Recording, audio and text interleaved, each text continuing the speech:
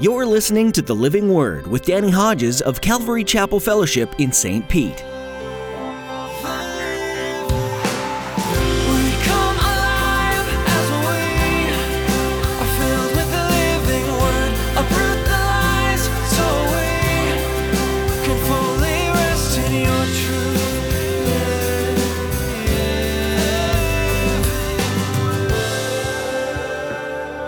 He got serious about faith and about walking with God. And he walked with God after he had his first child for 300 years.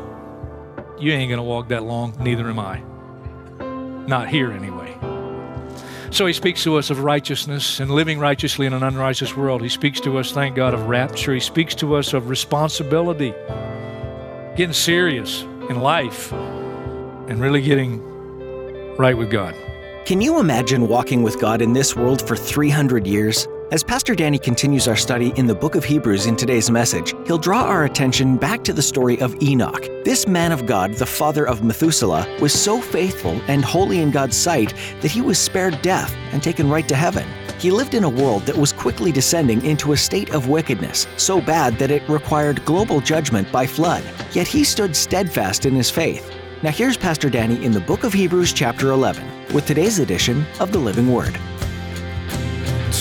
every nation for all generations, together in love, we'll move mountains by faith until all have tasted, seen, and heard the power of the living word. The power of the living word.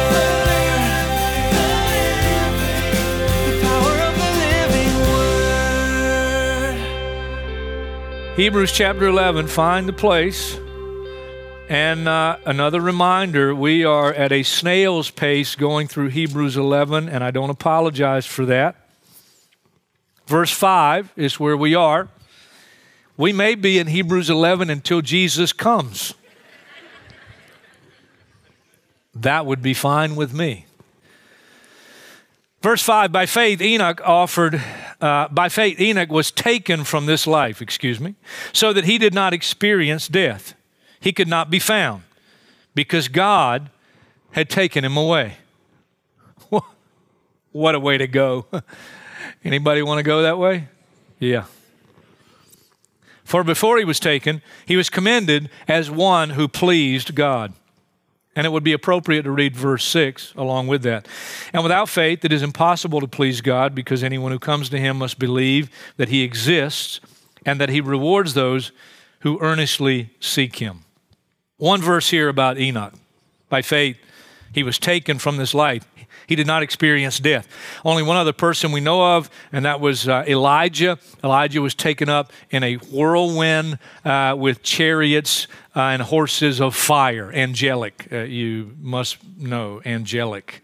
And so the only two people we know recorded in the Bible that have never died are Elijah and Enoch, and some believe they are the two witnesses that come back, Revelation chapter 11, verse 3. But that's not the message today. Enoch. What else do we know about him? Well, leave Hebrews, turn to the right. You'll be able to find it next to the last letter in your Bible, just before the book of Revelation, this little one-page letter, Jude. Turn and look just briefly at Jude. Jude is writing about godless men, some religious godless men. And here's what he says beginning in verse 14. Enoch, the seventh from Adam. That's significant. We'll come back. The seventh from Adam prophesied about these men, these godless men. And he quotes Enoch, "See, the Lord is coming with thousands upon thousands of his holy ones to judge everyone and to convict all the ungodly of all the ungodly acts they've done in the ungodly way and all the harsh words ungodly sinners have spoken against him." Unquote. He quotes Enoch, which tells us something about Enoch. He was a preacher.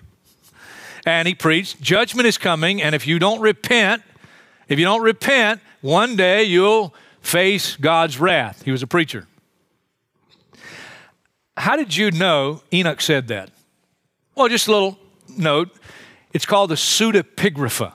Just a big word made up of a couple of words, and when put together, it means with false title inscribed. With false title inscribed. Pseudepigrapha includes a collection of books that were written by pious Jews in the land of Palestine over years, some who lived in Egypt. And these pious Jews wrote these books, and one of the things they wrote about was the condition of their people having strayed from God. That's what a lot of the books are about. Some of the books of the pseudepigrapha are the Book of Jubilees, the Book of Eden, 4th Ezra, Testament of the 12 Patriarchs. There's even one book called the Book of Enoch. The pseudepigrapha contains some historical things that we can learn from, but none of them were included in the Hebrew Bible, so they're not holy writ. Nevertheless, we can learn some things from them, like Jude, verse 14 and 15, Enoch. We know from the pseudepigrapha. Enoch was a preacher, and he preached to his world. Now, one more place you'll be able to find this one. Turn all the way to the left in your Bible. First book of the Bible, the book of Genesis, chapter 5. Genesis chapter 5, and when you find the chapter, go down to verse 18. Verse 18. When Jared had lived 162 years, he became the father of Enoch. And after he became the father of Enoch, Jared lived 800 years and had other sons and daughters. Just a little note, if you live over 800 years, you can have a lot of kids. Altogether, Jared lived 962 years and then he died. When Enoch had lived 65 years, he became the father of Methuselah. And after he became the father of Methuselah, Enoch walked with God 300 years and had other sons and daughters. Altogether, Enoch lived 365 years. Notice verse 24, Enoch walked with God, and then he was no more because God took him away. You read through the list, and it goes, this guy, and he died, and he lived this long, and he died. But Enoch, again, he's walking along one day, he's gone. I love this little story I picked up years ago. It goes like this. A little girl was asked by her mother what she learned in Sunday school that day. And her daughter said the teacher talked about this man named Enoch. Well, tell me about Enoch, said the mom. So the girl told her mother this story. Enoch lived a long time ago, and God would come by every day and say to him, Enoch, would you like to take a walk with me? Enoch would say, yes, I'd like to take a walk with you, God. And so every day God would come by Enoch's house, and Enoch would go walking with God. One day God came by and said, Enoch, let's take a long walk today. So they started out. Enoch got his coat, even packed a lunch, and they started walking. They walked, and they walked, and they walked, and finally it got late. Enoch said, God, it's really getting late, and I'm a long way from home. Maybe we'd better start back. And God said, Enoch, you're closer to my home than you are to your home, so you come on and go home with me. And so, Mom, Enoch went home with God. Again, what a way to go. I don't know if for you, but for me, the Star Trek image of, beam me up Scotty comes into my mind. And I don't know if Enoch kind of fizzled out and fizzled up or if he just disappeared, but he didn't die. He's just walking one day and he's walking with God. And then God said, you know what? Why don't you just come on home? I think Enoch speaks to us in several ways, and we're going to camp out at the end in one particular way for just a few minutes. But let me just share what I think scripturally Enoch speaks to us about. He was a preacher, and he preached for 300 years. We know that. We know that from Jude. We know that when we put it with the scriptural account in Genesis here. And you'll appreciate Enoch even more when you understand the type of world that he lived in. If you continue in reading the account, you get to chapter 6 in Genesis verse 4. Here's what it says. The Nephilim were on the earth in those days, and also afterward, when the sons of God went to the daughters of men and had children by them, they were the heroes of old, men of renown. Trust me, when you look at the accounts of the men referred to in chapter 6, verse 4, they're giants, the Nephilim, but they are godless giants. They would give birth one day to a Goliath giant, a Philistine, an enemy of God. They were godless giants, the Nephilim. When the children of Israel came into the promised land and Moses sent the 12 spies to explore the land, Spies came back and they said, hey, it's a land flowing with milk and honey, just like God said. But the Nephilim are there. The giants. Godless giants.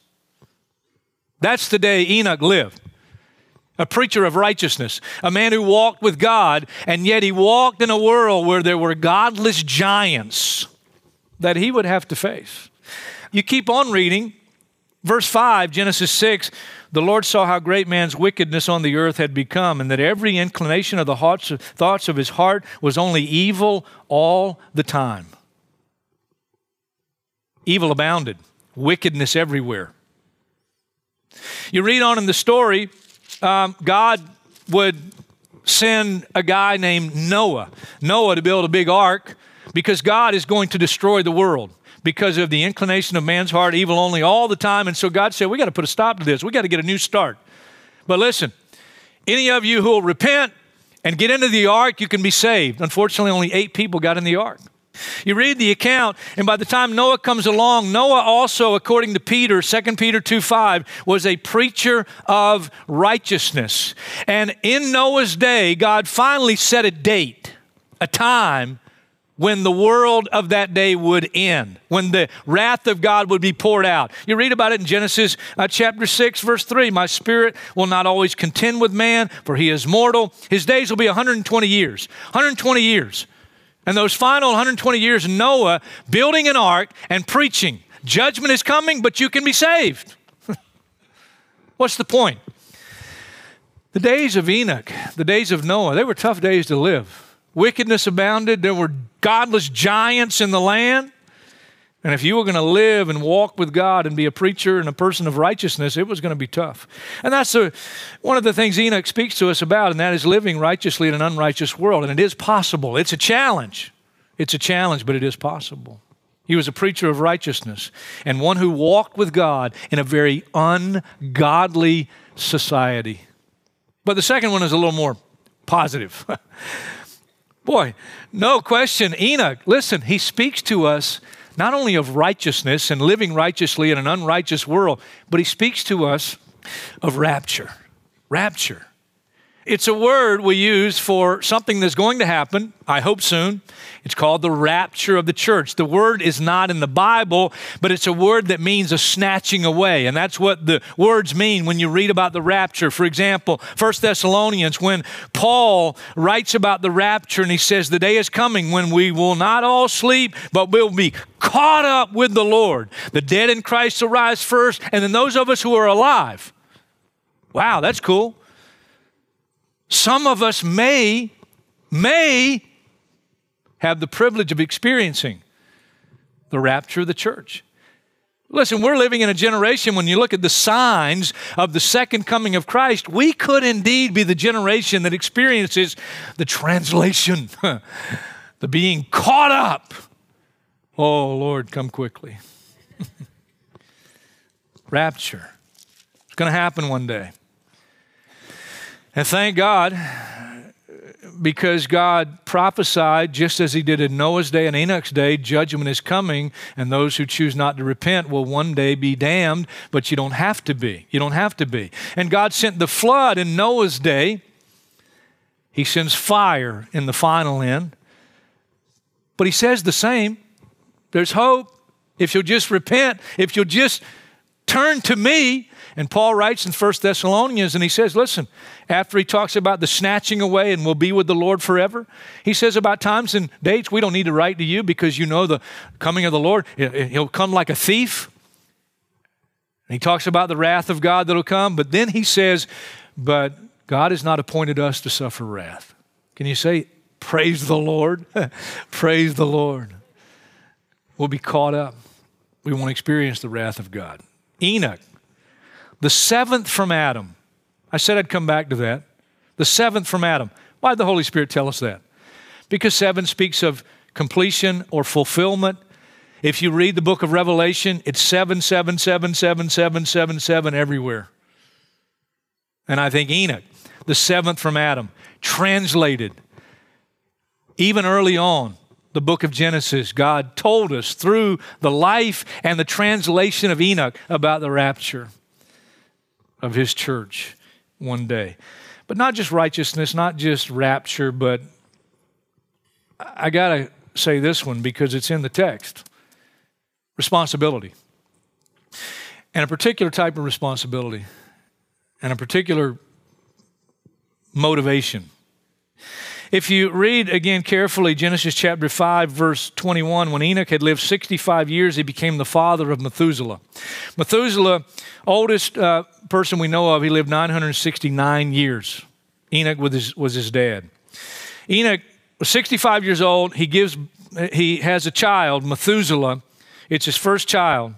And after he became the father of Methuselah, here's what the text says, Enoch walked with God 300 years. You have to conclude. You have to conclude. He wasn't walking with God for the first 65 years of his life. It was only after he had his first child.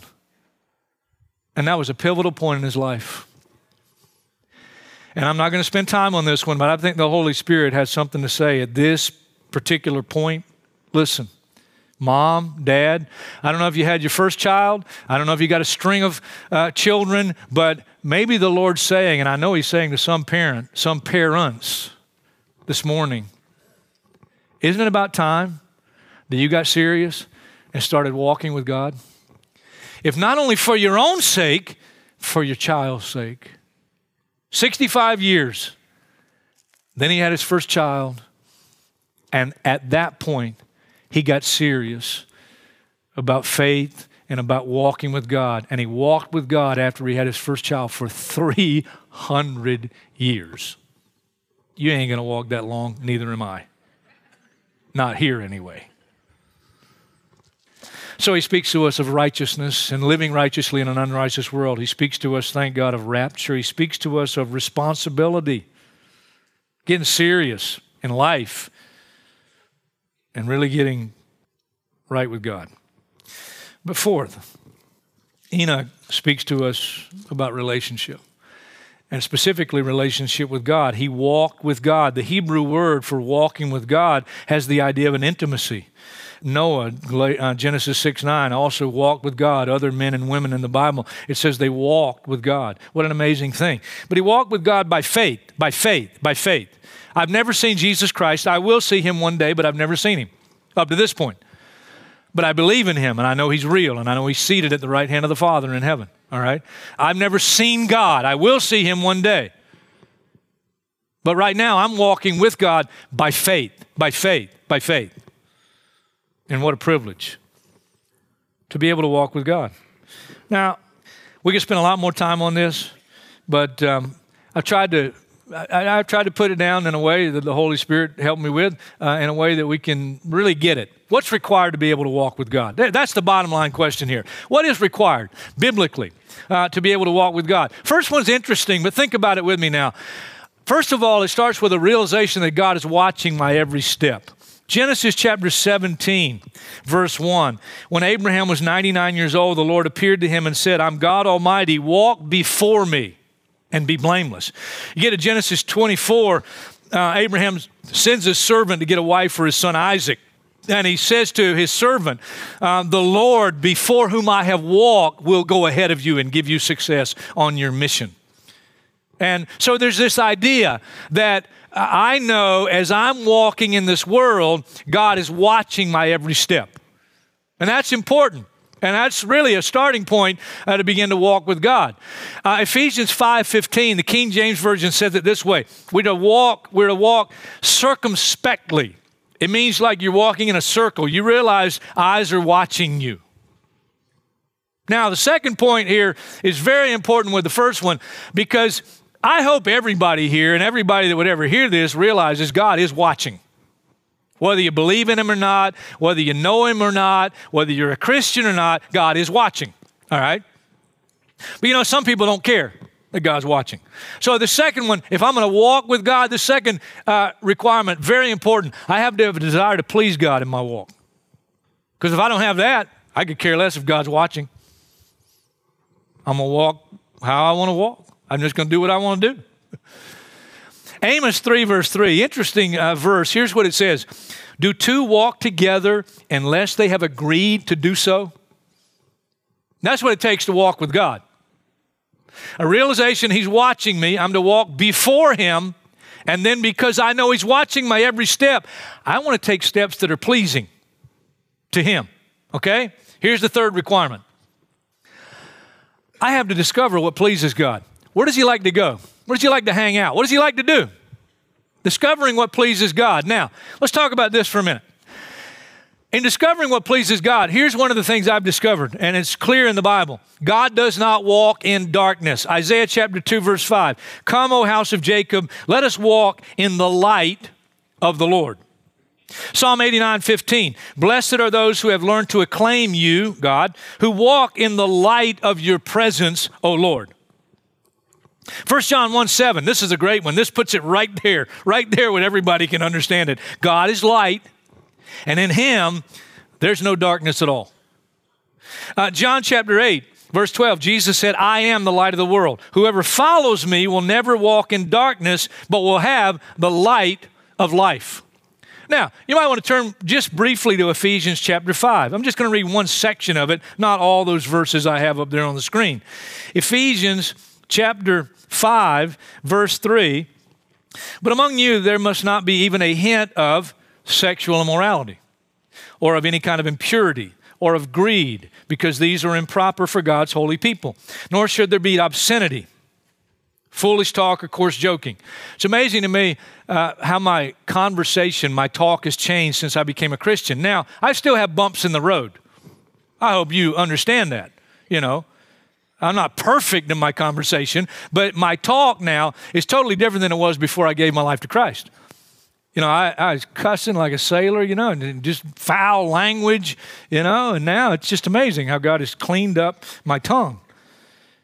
But these are out of place, but rather thanksgiving. For of this you can be sure, no immoral, impure, or greedy person, such a man as an idolater, has any inheritance in the kingdom of Christ and of God. Now you could sum all these up in other scriptures that relate to this as the old life. The old life, that's the Mother Fletchers, okay? Read on. Verse 7, therefore, do not be partners with them. You could translate that another way. Don't walk with them. Doesn't mean you don't have unchristian friends, non-Christian friends. Obviously, we live in the world. We want to reach out to the world. But those aren't the people that are your closest friends. They're not the people that you're really hanging out with and that you do things together in common. Okay? That's your old life. Read on. Verse 8, for you were once darkness, but now you're light in the Lord. Live as children of light, for the fruit of the light consists in all goodness, righteousness, and truth. And verse 10, find out what pleases the Lord. Find out what pleases the Lord. God doesn't walk in darkness. If I'm living in sexual sin, I'm not walking with God. If I'm living with a foul mouth, that's my conversation, I'm not walking with God. It's the old life. It's the old man, okay? Now, God provides direction through His Word. I so thank God. Don't you thank God that He gave us this book? I mean, He gave us this book. Psalm 1, verses 1 and 2. Blessed is the man who does not walk in the counsel of the ungodly, sit in the seat of mockers, but his delight is in the law of the Lord, and on His law he meditates day and night. You could put that up against verses like where Paul says in Corinthians, bad company corrupts good character. Again, you don't make your closest pals and people you're doing things in common with, those people that you were with before you knew Christ.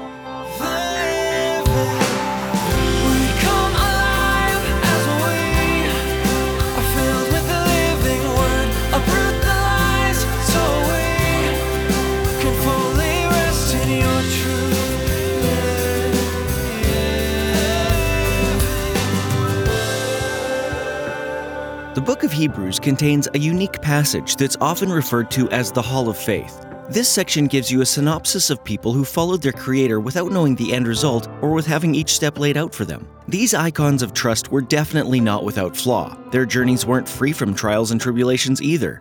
But they came back to their faithful Heavenly Father time and time again, trusting that He would fulfill His promises. God used these ordinary men and women to accomplish great things in their time, and to set in motion kingdom work that would continue to change lives for countless generations to come. We're so glad that you joined us today to study the book of Hebrews with Pastor Danny Hodges here on The Living Word. If you missed any part of today's teaching or would like to explore more of Pastor Danny's teachings through the books of the Bible, visit ccfstpete.church and click on Sermons. You'll be directed to our YouTube page, and we'd love for you to subscribe. When you do, you'll be notified by email every time we post a new message. If you have any questions for us about what you heard today, or if you'd like us to pray for you, please email us. Our address is info@ccfstpete.church. Again, that's info@ccfstpete.church. We count it as a privilege to lift our valued listeners up to the Lord in prayer. That's all we have time for today in our study of Hebrews. Join Pastor Danny next time to continue digging deeper into Scripture, right here on The Living Word.